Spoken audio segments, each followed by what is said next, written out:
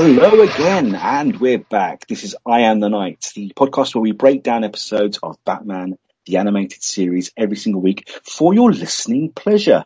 Those who heard us last week know that I had a guest presenter with me, Max Byrne, because my boy's off seeing his girlfriend, and he's in his 20s. He's allowed to escape and not do some work every now and then, I guess. But with me is Max, the mandatory Max Byrne, host of the mandatory Marvel and DC show on the Comics in Motion podcast network, but also a fantastic writer. He writes on Dark Knight News, where I'm editor-in-chief, and my own site, Fantastic Universes, but he also writes for Earth-9 DC, DC World, and multiple others. He's a top bloke. You'll love him. Max, how the devil are you, my friend? Thanks for joining us for a second week.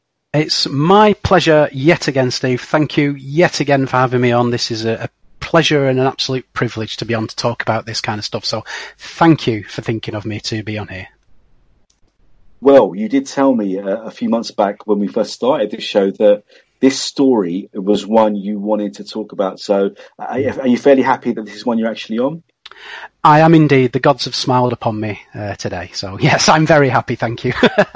Fantastic. For listeners, obviously, if you haven't read the show notes as yet, we're talking about Robin's Reckoning, the two-part story which formed episodes 32 and 33 of Batman the Animated Series. It's our 29th episode of I Am the Night, written by the wonderful Randy Rogel, who's written brilliant episodes of this series in the past and will write a lot more as we continue, and one of the best Batman the Animated Series directors, Dick Sebast. They wrote and directed both these episodes, so there's a fantastic unifying theme, and I would love to see like a movie-length version of this one day. But Max, I know you love this story. I want you to tell us what it is about Robin's Reckoning that you love and how it felt watching it again after probably a fairly long time not seeing. Yeah, it's probably at least a year, maybe even 2 years since I watched this, so it was great to go back and watch it the other day. I mean, I am a sucker for a good origin story. I love an origin story. So, although it's a especially well-worn origin story with the origin of Dick Grayson becoming Robin, it's just great to see it properly represented. They haven't done it full. Well, I suppose they have done it in live action in the Titans TV show. But that was done in a meandering fashion, told over a sort of a whole season-long arc of the first season of Titans. But to have a nice, tight story done over 2 episodes, so about 45 to 50 minutes worth of story, brilliantly referential to the canon, I'm all in. I love it. I love to see trips back in time. I love the 2 time periods that this show represents, and you can see the tangible difference in Dick Grayson as a child to the adult Dick Grayson and how he's moulded by what he's been through. It's just a great 2-episode arc of this show, and for me, personally, it's just my opinion, it's up there with the very best this show has to offer, I would say. What do you think? Oh, totally. Robin's Reckoning is one of the greatest 2-parters, one of the greatest stories this show's done, because like you said, it's so true to the comics, but to hear it voiced and see it acted, because again, that's something this show does amazingly well, is it gets the animation, but you can feel the emotion in the characters' faces and the way they move, the way they talk, and it's very clever storytelling, which we'll come to when we talk about the scene where Dick's parents die. But do you not think wonderful performances, especially from the little child actor who plays Dick, and obviously Kevin Conroy, but everyone involved in this episode? What do you reckon of the voice cast this week? Brilliant. Absolutely top draw. I mean, the usual suspects are on great form, as they always were in this show. The boy playing the young Dick is great. You manage to feel such empathy and sorrow for him based on what happens to him with the demise of his parents at the circus. He really is a very talented young voice actor. And of course, it wouldn't be fair to miss out the wonderful appearance of Thomas F. Wilson, aka Biff from Back to the Future, as the terrible Tony Zuko, killer of said parents. So again, I think we said it on last week's show, the guest vocal talent on this show, again, top draw. I mean, Thomas F. Wilson, it doesn't get much better than that, does it? A nerd god, a geek deity, absolutely. Obviously, quite rightly, Joey Simon, who plays young Dick Grayson, was fantastic. And we also get, it's great when a series gets so far, 38 episodes in, when it can self-reference, and the fact that they cast Eugene Roche to come back and play Stromwell from It's Never Too Late as his head honcho gangster and Zuko's uncle was brilliant. But having, like you say, Thomas F. Wilson, Biff Tannen himself, Hank Hayward from Legends of Tomorrow appear as the fantastically deranged Tony Zuko. And did you spot, and I think it was brilliantly acted and fantastically animated, because he gets more and more wacky as it goes along. The character starts off almost like, I don't know, like a Godfather-esque slick back hair gangster. But by the end of the second episode, he's a deranged, almost Bill Sienkiewicz, Electra assassin type looking character. And he goes from calm, collected, look at me, I'm the big I am gangster, to Biff at his insane works from Back to the Future. Did you spot that gradual change and his absolute fear at running away from Batman and Robin? Did you catch those little moments? Yeah, it's brilliant. That's a great way that they sort of made a tangible difference between the two time periods. I mean, not just merely aging up the character a little bit with a couple of extra lines on his face. Like you said, the difference between the character is night and day, isn't it? He's like this supremely confident, cocky, up and coming force in the Gotham underworld in the early time period when he's at the circus trying to extort them. And then, like you said, at the sort of the second time period set in the modern days, he's off his rocker, isn't he? He's scared out of his mind. And just about keeping a grip on reality. So it's great. It's a compliment to, obviously the terrific voice talent of, Tom F. Wilson, and the way he's able to just convey that deranged quality, but also the wonderful animation, again, like we spoke of last week's show, the way they can do so much with the sort of minutiae of someone's appearance and facial expression. It's just brilliant, isn't it? Yeah, because by the end of the second episode, he's gone from a standard chiseled Batman the Animated Series character to almost manga-esque with the lines in his face pulsing and his mad wide eyes, and it's a brilliant thing to see. But talking about the animation, let's go right back to the beginning of the story where we see Batman and Robin on a rooftop checking out a crime scene. They're basically on a stakeout waiting for some villains to turn up. And they have this wonderful one-sided conversation between Dick, who's back from university to work a couple of cases with Batman. And the only answers Batman gives is, yeah. And it's just a brilliant piece of character. What did you make of that wonderful scene at the beginning? Yeah. Oh, it's spot on, isn't it? I mean, that's so often how Batman's depicted in the comic page to this very day, when he's in conversation with one of his sort of younger underlings, younger member of the Bat family. They'll be talking a mile a minute, bombarding him with questions, and he'll just respond with, or something like that. So it's just wonderfully consistent with the sort of dynamic between the two characters, and just a great bit of sort of not comic relief because it's the start of the show, but sort of the comic part before the storm, isn't it? Because there's some heavy stuff going on in this episode, some heavy themes, but it's just that bit of light and shade at the start, and it's obviously as well the massive contrast at the start of this episode to later is how joyful Dick is when being Robin. You get the sense that he absolutely is having a ball, isn't he? When he swings when he go on to take those villains out on the construction site there, I think he says something like yippee or yahoo as he sort of swings in on his bat rope there to start taking them out. And he's got a grin on his face. He absolutely loves being Robin at that point. We know what's to come. And within the context of the show, we know what's to come and where that character ends up. But his joy is tangible, isn't it? It's vintage Robin. It's the light to Batman's darkness. But it's great, like you say, to see that contrast. But yet you can still feel the affinity and familial bond between the two characters. Because when Dick basically just has enough of the answers, he says, well, I'm just so glad you're such a great conversationalist.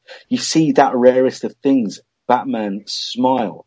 And I just feel that he's a much lighter character. In the few episodes where we've seen Lauren Lester's brilliant Dick Grayson appear in this show, do you not find that Batman's character actually lifts palpably whenever Robin's on the show? Yeah, I think it's just that sort of effect rubbing off on him, isn't it? You know, he's pretty much depicted in this show, like you said, Robin's in it quite sparingly, I suppose, and he is just the lone wolf, isn't he, Batman, in this, with the exception of obviously sort of Alfred and Jim Gordon. He tends to go it alone with every sort of confrontation in every case. So just to have that sort of younger, upbeat, positive sort of influence to bounce off, you're quite right. He just tend to not lighten him up dramatically, but there's sort of a less darker facade to him, isn't there? Yeah, you can absolutely feel it. And when he swings off with his yahoos, and after Batman said, "Oh, you know, careful, follow my lead," and he says, "Oh, I'm so glad we had this talk," and he swings by after him, and they get to the building site where the villains are doing their nefarious schemes, and Robin swings in, and do you not find it? It's brilliantly directed. Where obviously this is a Saturday morning show. You can't see them smashing people's faces in blood and guts, whatever else. But the way both Batman and Robin time their kicks and punches so that the villain will go as close to the edge without going over, or fall into a passing elevator or whatever else, that choreography, that fight scene, and of course that classic moment where Batman swings in doing his very best Miley Cyrus impression, coming in like a wrecking ball, that those action scenes are just so brilliantly handled. Yeah, absolutely. Yeah, it's a theme of the show in general. I love the fight choreography in general. It's not, I think we spoke of last week, they don't depict Batman to be this unstoppable, almost inhuman fighting machine that no one can put down. You know, there is always a sense of stakes and danger when him and Robin are in these fight situations, aren't they? It's not uncommon for them to take a punch to the face as well, isn't it? It's not like they go in there and, you know, it's a case of, you know, take cover and Batman and Robin are here and don't worry about it because we won't even get a scratch. They do take the odd kick and punch too. So I like the fact that they put that in. It's really, really nicely done. Just it shows you that, you know, despite their sort of wonderfully outlandish costumes and the fact that they are superheroes, you know, they can take a punch as well if needs be. Oh, they sure can. And if you don't knock them out, they're going to hit you even harder. It makes you wonder about the intelligence or lack thereof levels of the hoodlums, doesn't it?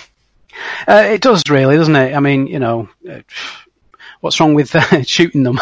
It just it just never happens. But I suppose you can sort of nitpick that over the past 80 years of Batman and Robin, I suppose, that no one's ever just shot them in the face or something like that. But, you know, that's a bigger discussion, I think. But, yeah, they're great, aren't they? The fight scenes in this, they're really kinetic and, you know, despite the sort of, the way things have gone today with the wonderful, CGI cartoon fighting you can do now, especially in the DC animated films where it's all singing or dancing.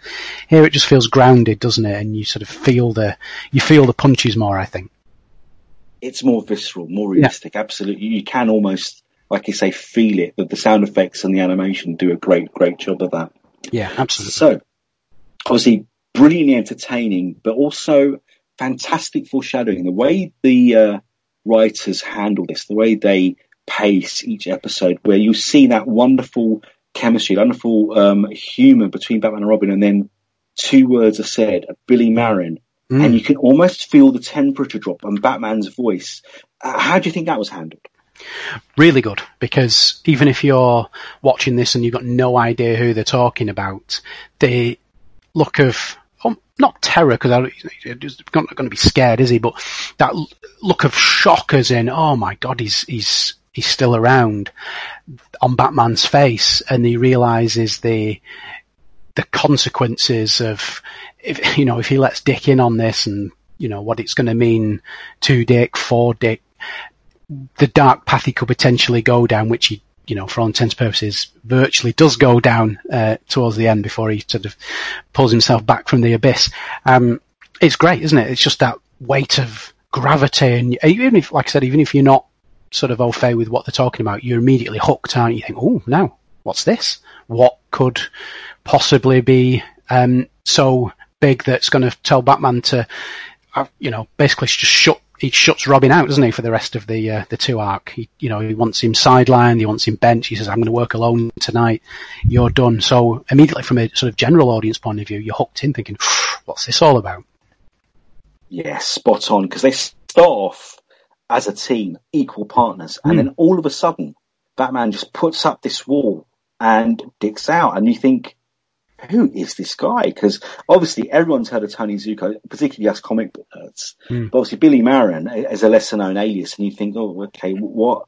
And you actually get a bit annoyed at Batman, thinking, why are you doing this? And we'll talk about the actual reasons right at the end of the episode when we get to that bit. But the reaction is amazing. It's almost like pure rage, like, no, not now. Why this? Especially as Dick's there. I mean, maybe you wonder if Batman had been alone, he would have handled it differently. But it's just a great character moment, isn't it?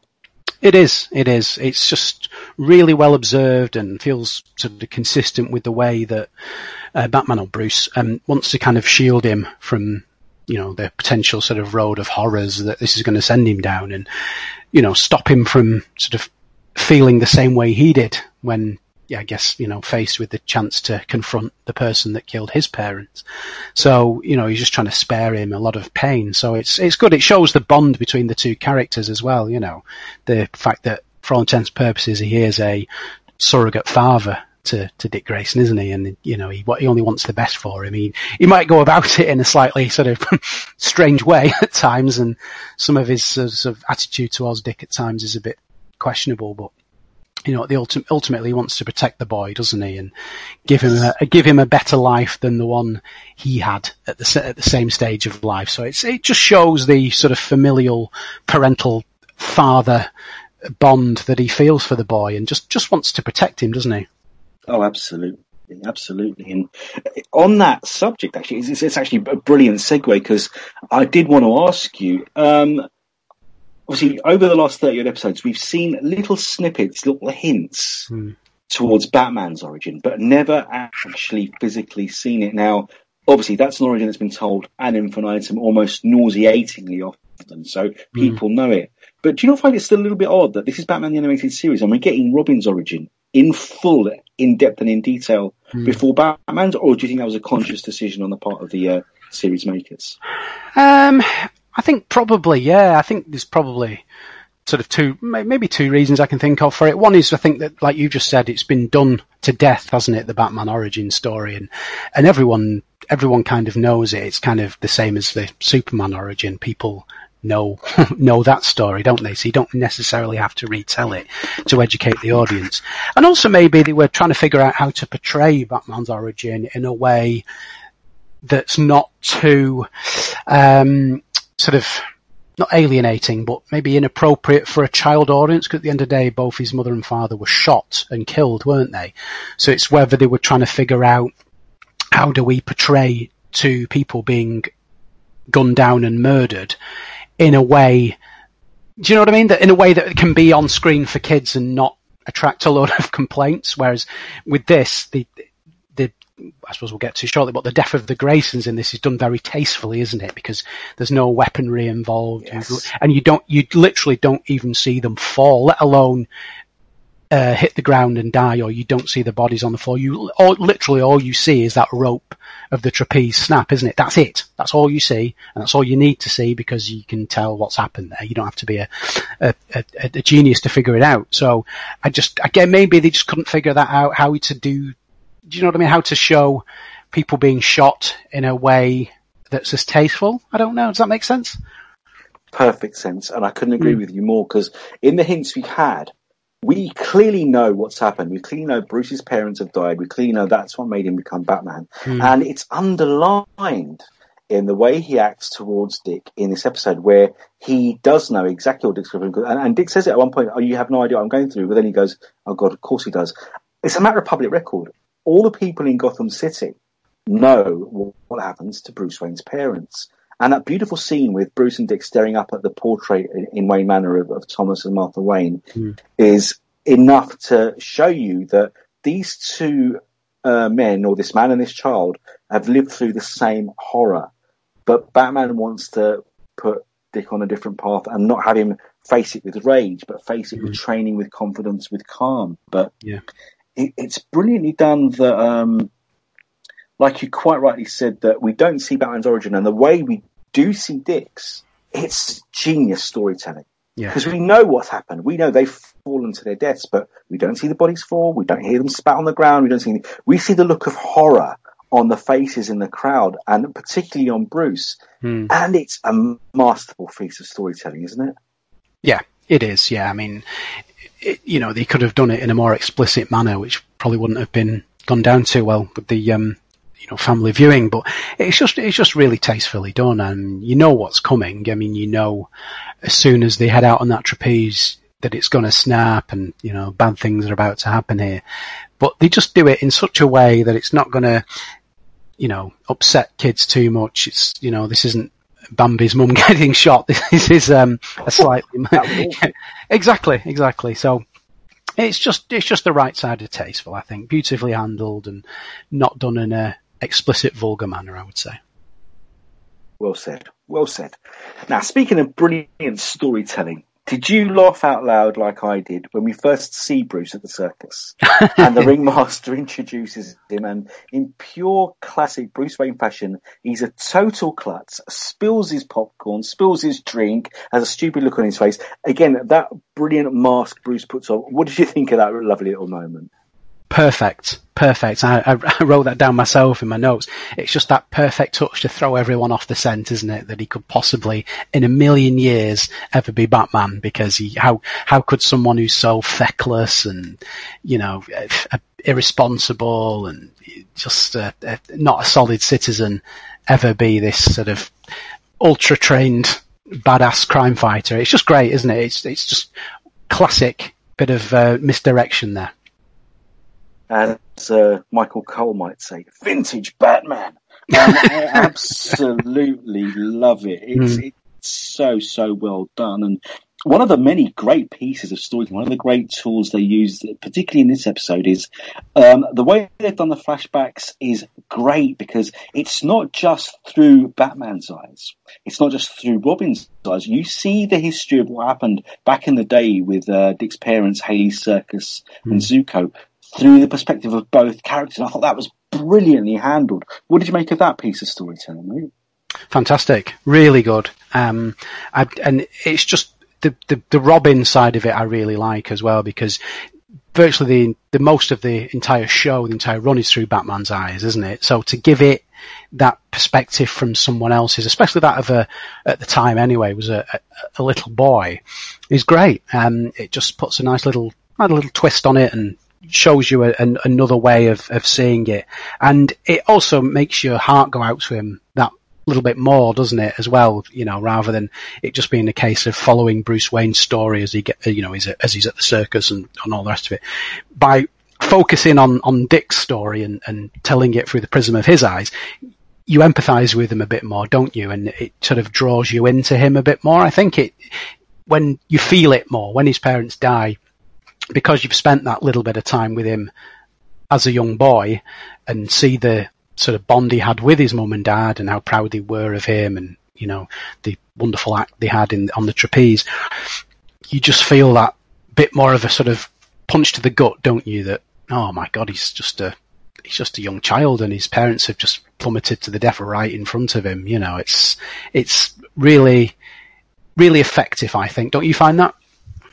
Oh yeah, it's powerful. It does get you right in the gut, because again, we know that both these guys were kids when the worst thing that could possibly happen to a child happens right in front of them. But having it told through both perspectives, you see the horror, pain of Dick's reaction. But do you not find that Batman's reaction, Bruce's reaction, was almost worse? His rage, his hatred of Zuko, in places actually felt stronger than Dick's did. Did you feel that as well?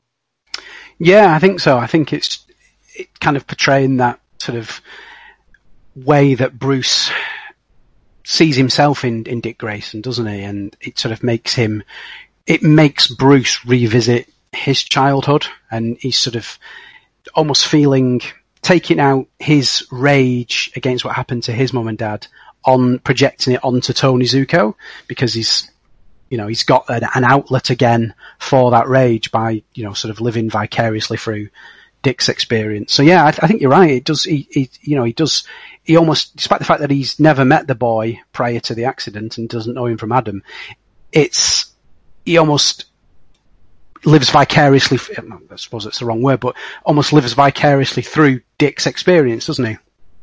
Yeah, I see that too, but I found also that maybe, and it's not something I've really thought about it until, again, rewatching this as a grown-ass man, that perhaps as well, he's thinking to himself, I mean, why did he become Batman in the first place? To stop this kind of thing happening.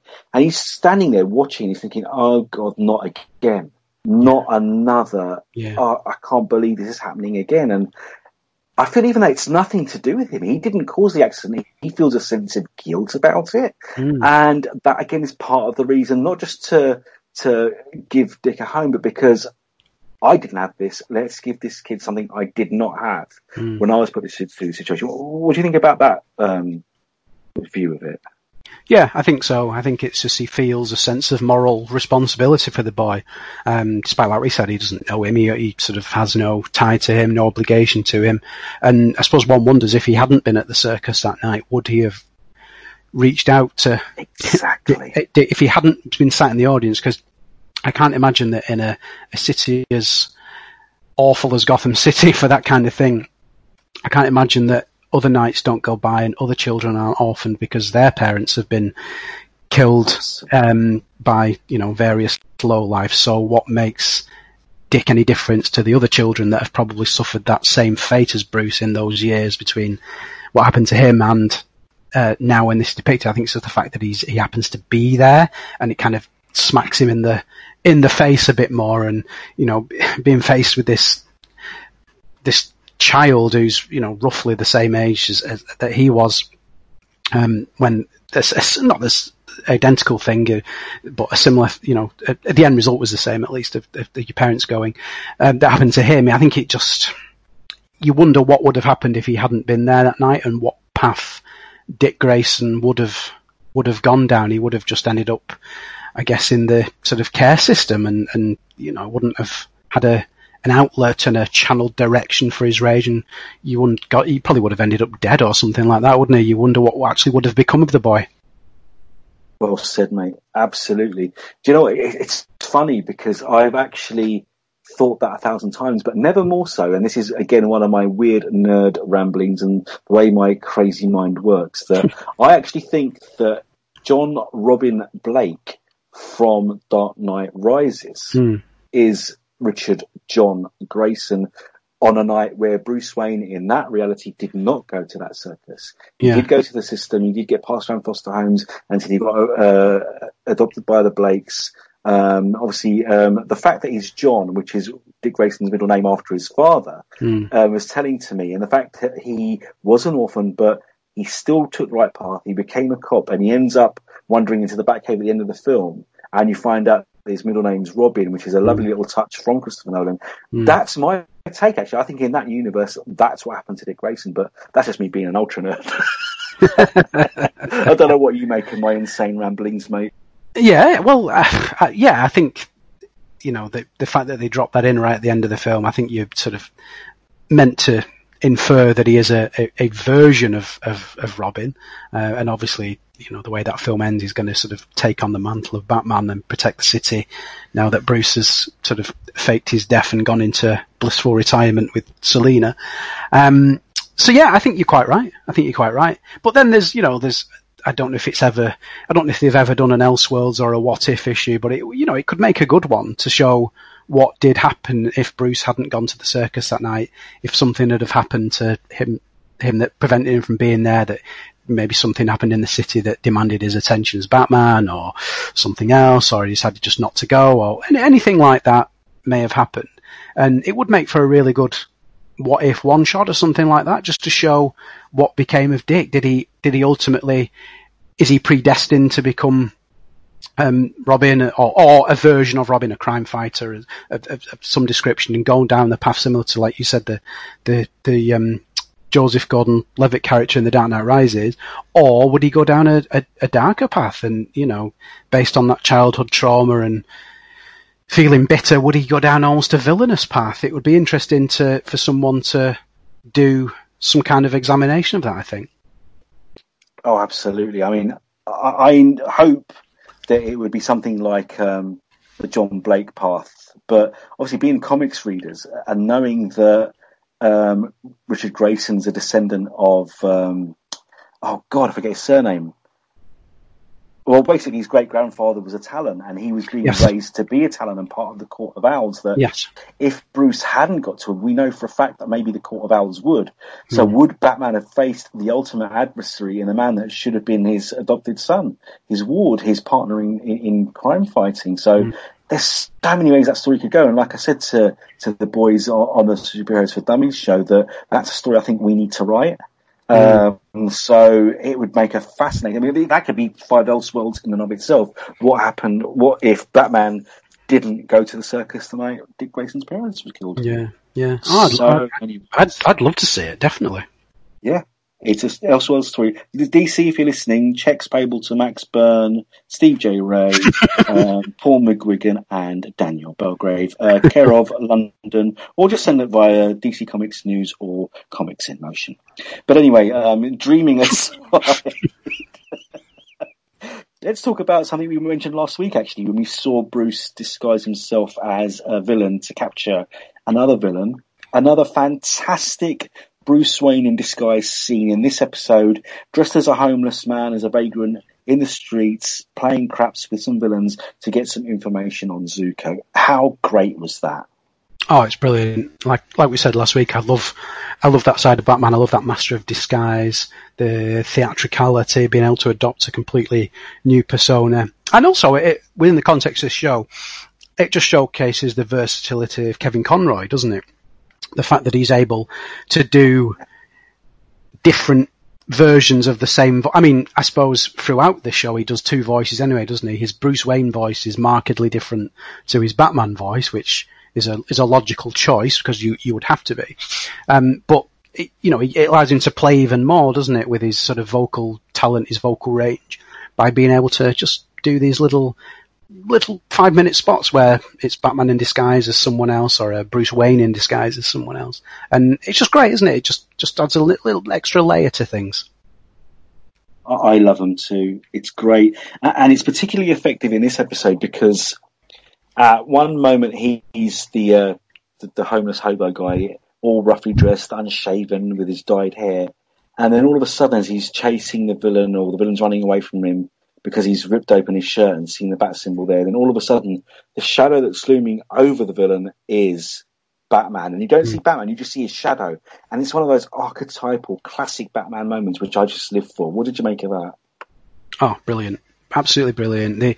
Again, it's a tribute to the wonderful production team on this show, isn't it?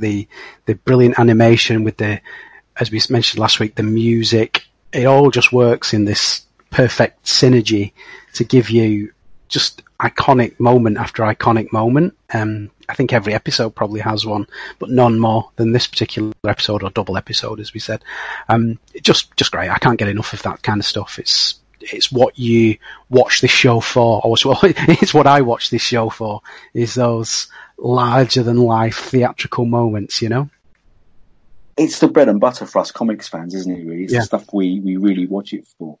But do you not find as well, particularly in the scenes in Stromwell's home back in the past, where Zuko's hiding in his uncle's place, that there were some parts that literally rang out to me of classics like Batman Year One and The Long Halloween, where Batman's overhearing things and he's the bug in the office, and it's very similar to the scenes with the Falcones in Year One, and the scenes where he breaks into the house of Commissioner Loeb to tell all the rich and greedy that they're no longer safe. I got a real sense of that with that scene with Stromwell and Bug in the apartment listening to them, and the way Stromwell slaps Zuko. Did you not get a lot of Year One Long Halloween from these scenes?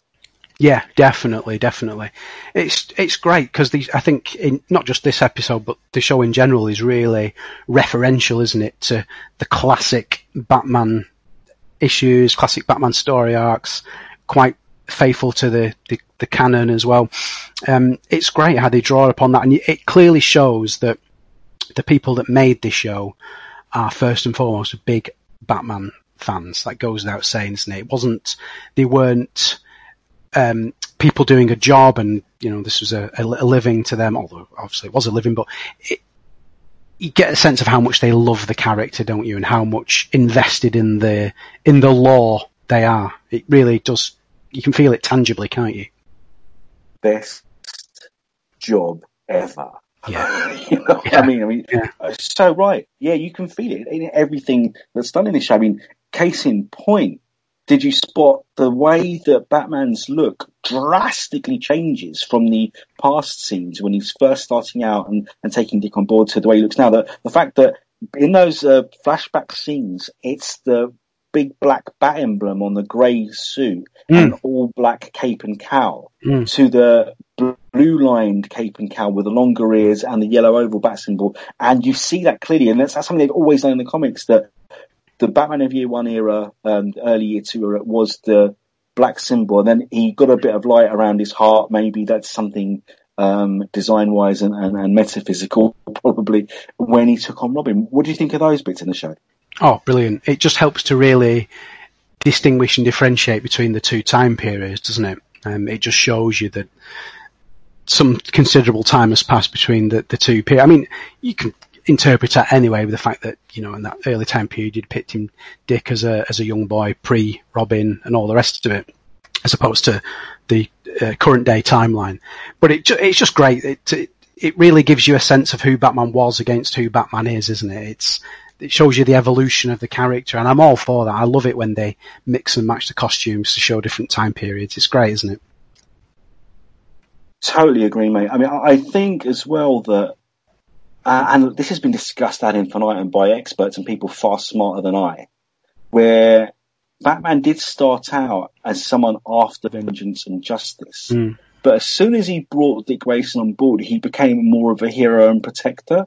And it's clear as night and day in his costume that you can see that he's gone from the short, dark, much scarier black and grey Batman to someone that's lightened up a little bit, and he's there to not enjoy his role more, but certainly to make it one that's not quite as dark and vengeful, particularly when he's got a boy to teach the right way of doing things, to be a mentor and father figure and teacher to.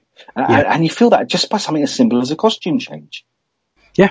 Oh, yeah, absolutely. Yeah. Again, it harkens back to saying so much by saying so little. Just based purely on the visual, you're saying more than you can with 1,000 words. It's just beautifully executed. It's just, again, just highlights the depth to this show and the thinking that goes behind it. It's not just a churn them out weekly kids animated show, go from one week to the next. This is really heavily delving into the source material and really done with such reverence and care.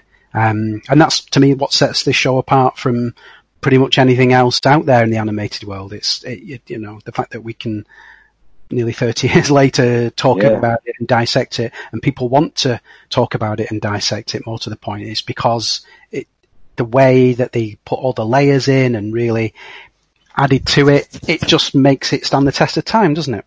It's just that good, yeah. I mean, like you said, brilliantly put, mate, that these creators are referencing, but not just for the sake of it, because they love it. They're referencing the history, and classic little bits like, even at his most angry, where he's chasing Bruce down on his motorbike and Bruce has boosted off in the Batmobile and switched off the tracer so Dick can't follow him anymore.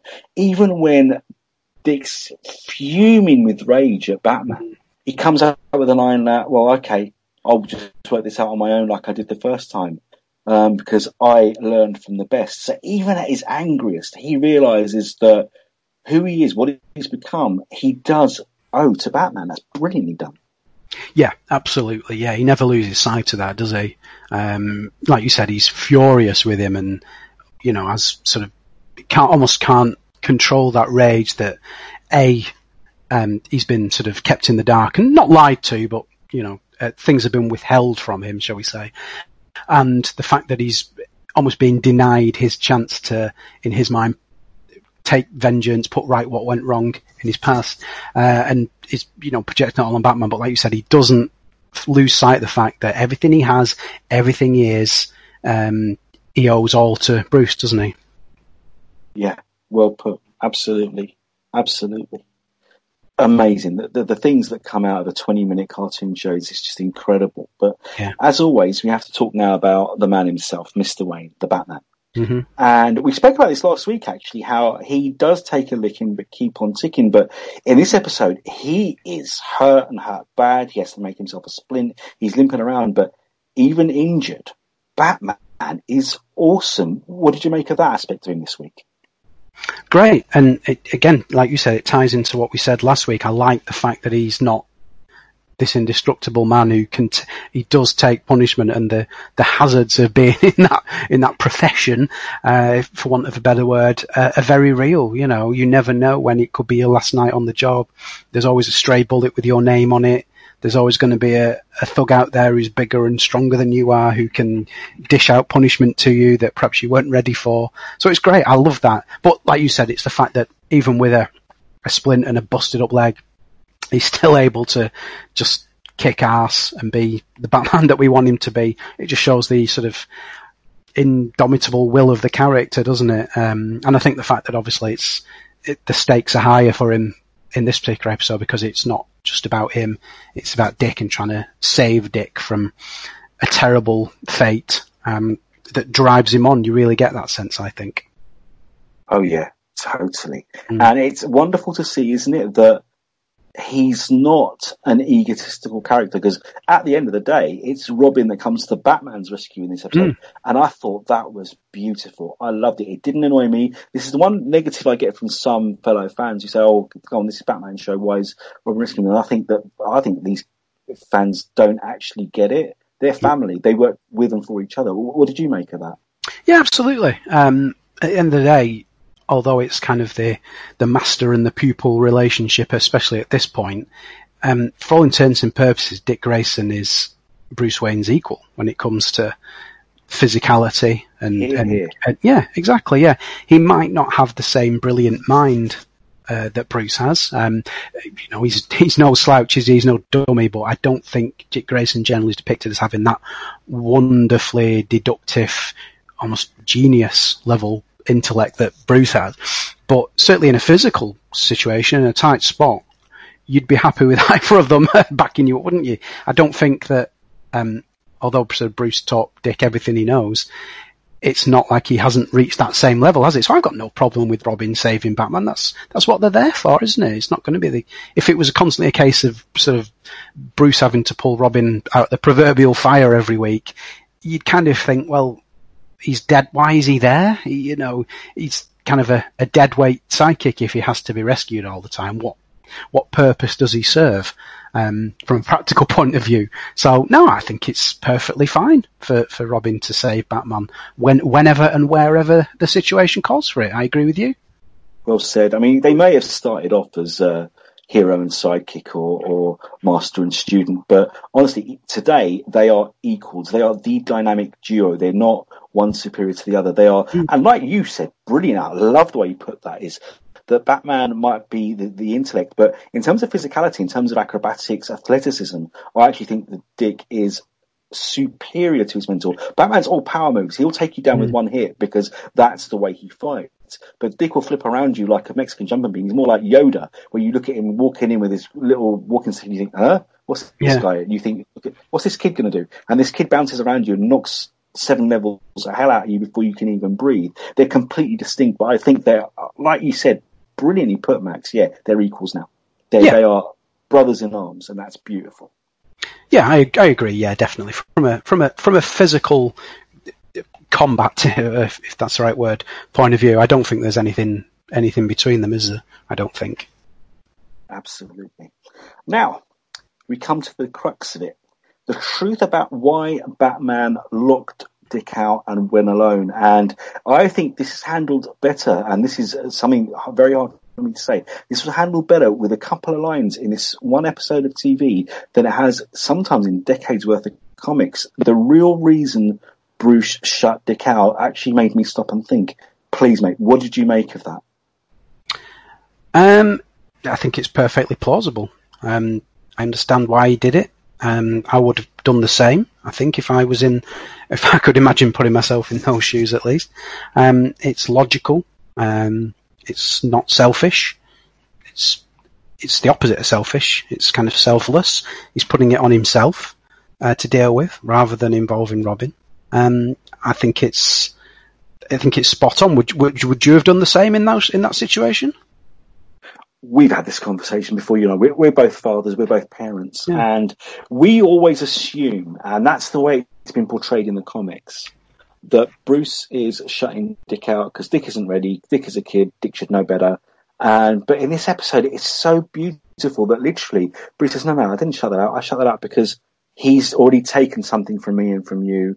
I couldn't stand the thought of him taking you away as well. Yeah. And that just humanized Batman so brilliantly and defined that relationship, again, like I said, better than in the comics, because the one thing that does annoy me about Bruce, and it's still, again, one of the things I love about him because it makes him human, is his arrogance, his thinking that I can do all this by myself. But that has been tempered over recent years. Yeah. But they've managed to do that with one line in this show because, again, they don't have 80 years of history to draw upon like we do in the comics. So we've got all the backstory and we've seen Bruce get calmer and milder over the years. But that one line floored me. I thought, oh, hot damn, that's just brilliant. And I'd forgotten it because, again, it's been quite a while since I've seen this. Yeah. I just thought it was fantastic. And it completely changes, again, the way Dick looks at him. And you can tell that by the end of that two-parter, they started out best friends, having banter.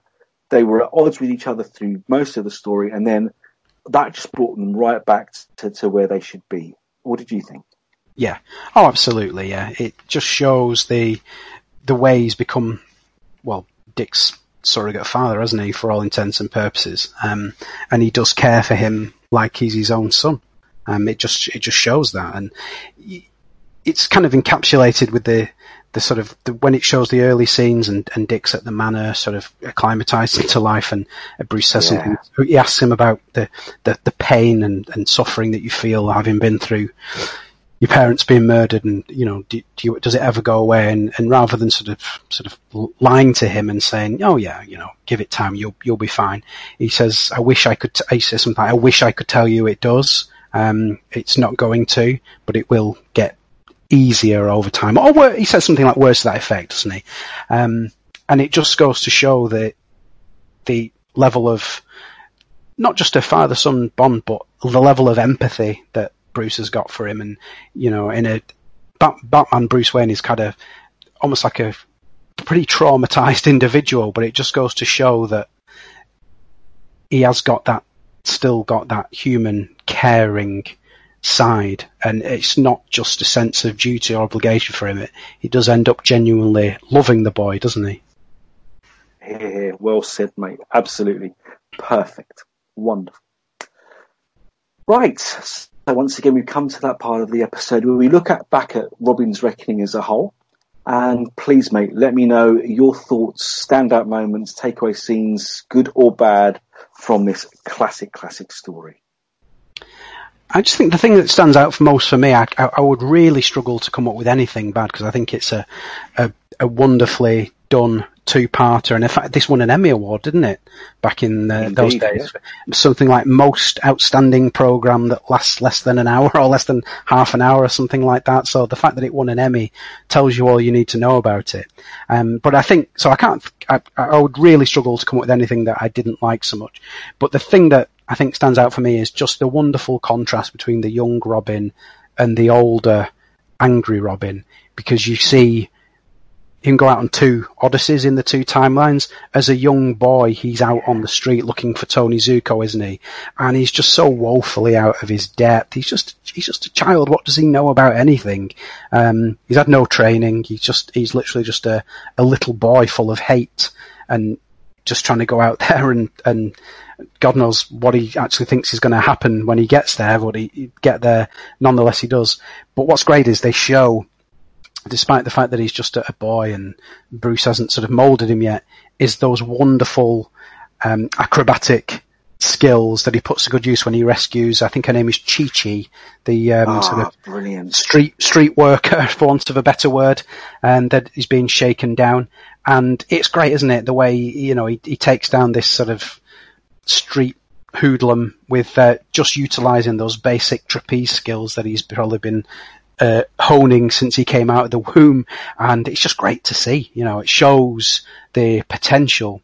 And then when you jump forward to the modern day timeline, you see him out on this sort of path of vengeance. He can barely keep a lid on that simmering rage. And again, you see those same acrobatic skills used, but refined with sort of the taught fighting techniques when he does catch up with Zuko on the pier head there. Great. I just love those two, sort of the synergy between the two timelines, but the boy and the man are markedly different. That, for me, that's what I take away most from these, I would say.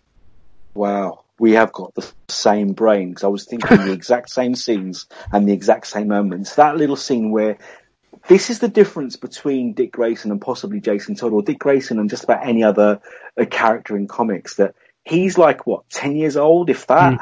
And he's walking down the street. He sees this woman being abused by her boss, or obviously, again, for want of a more delicate phrase, because this one is kind of a family show, that he steps in to a guy twice his size, who's clearly a mean, nasty piece of work, tells him to leave the woman alone, and does not back down. Yeah. Dick Grayson was born a hero to me, and that again is why, after Batman in the DC universe, he is the character that I am drawn to. I love this guy.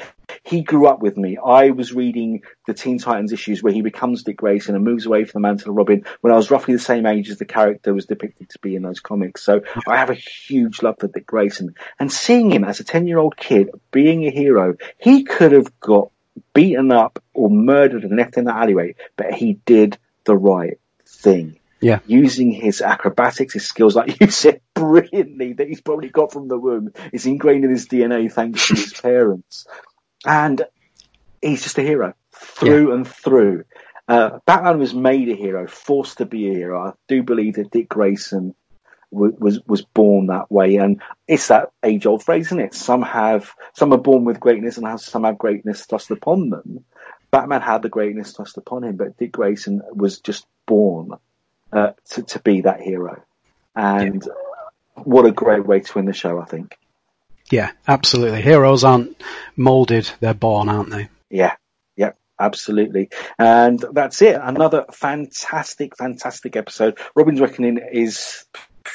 We don't give scores here, but this would be like an 11 out of 10 for me. Yeah, snap. Easy. All day long. Brilliant. Max, mate, thanks so much again for pulling me out of the fire and being a fantastic co-host while my son's off wandering and seeing his girlfriend and stuff. But we made him stay for 2 weeks, follow the guidelines, then come home and get in that shower, boy. Well, thank you. Thank you for inviting me on, and B, for, you know, giving me such a good time talking about this wonderful episode this week, and obviously the one we did last week too. It's been an absolute blast. Thank you so much. No, thank you, mate. Really appreciate it. And of course, once again, we do have to let the world know where they can get more Max, take it to the max, and enjoy maximum work from Max. Where can the world find you and read your work, my friend? Best place to find me would be on Twitter at MaxyByrne, which is spelled MaxyByrne. If you go there, there'll be links to the various websites that I write reviews for and content for, which Steve mentioned at the top of the show. There's also a link to the Comics in Motion podcast network feed there, where my show, Mandatory Marvel and DC, is located, which you can find, and by all means have a listen. If you like what you hear, drop me a message. Maybe there's a book you'd like us to cover on that show that we haven't yet, and by all means we'd be open for doing that, so please do say hello. Fantastic. As always, you can catch this show and all the other shows, the DC Comics News Podcast, the Spinner Rack, and Mad Love the Harley Quinn cast on Spotify, Google Play, Stitcher, and of course iTunes, Apple Podcasts. You can catch DC Comics News and Dark Knight News on Facebook, Twitter, Tumblr, YouTube, and Instagram. As for myself, please talk to me. Please talk to Max. Please talk to us. Tell us what you like about the show, what you didn't like. Rate us, review us, as you do with all our shows, and catch lots of great content on the Comics in Motion news feed as well. Literally wherever you find podcasts. And follow me on Twitter at LStevo, EL_STEEVO. Do a Google search for Steve J. Ray or Fantastic Universes to see my written work, news, reviews, and interviews online. And please keep listening. Please telling us what we're doing right, what we're doing wrong, and please keep tuning in. And Max, what does everyone really need to do? Read more comics. Of course, and watch more Batman. Thanks, Max. My pleasure.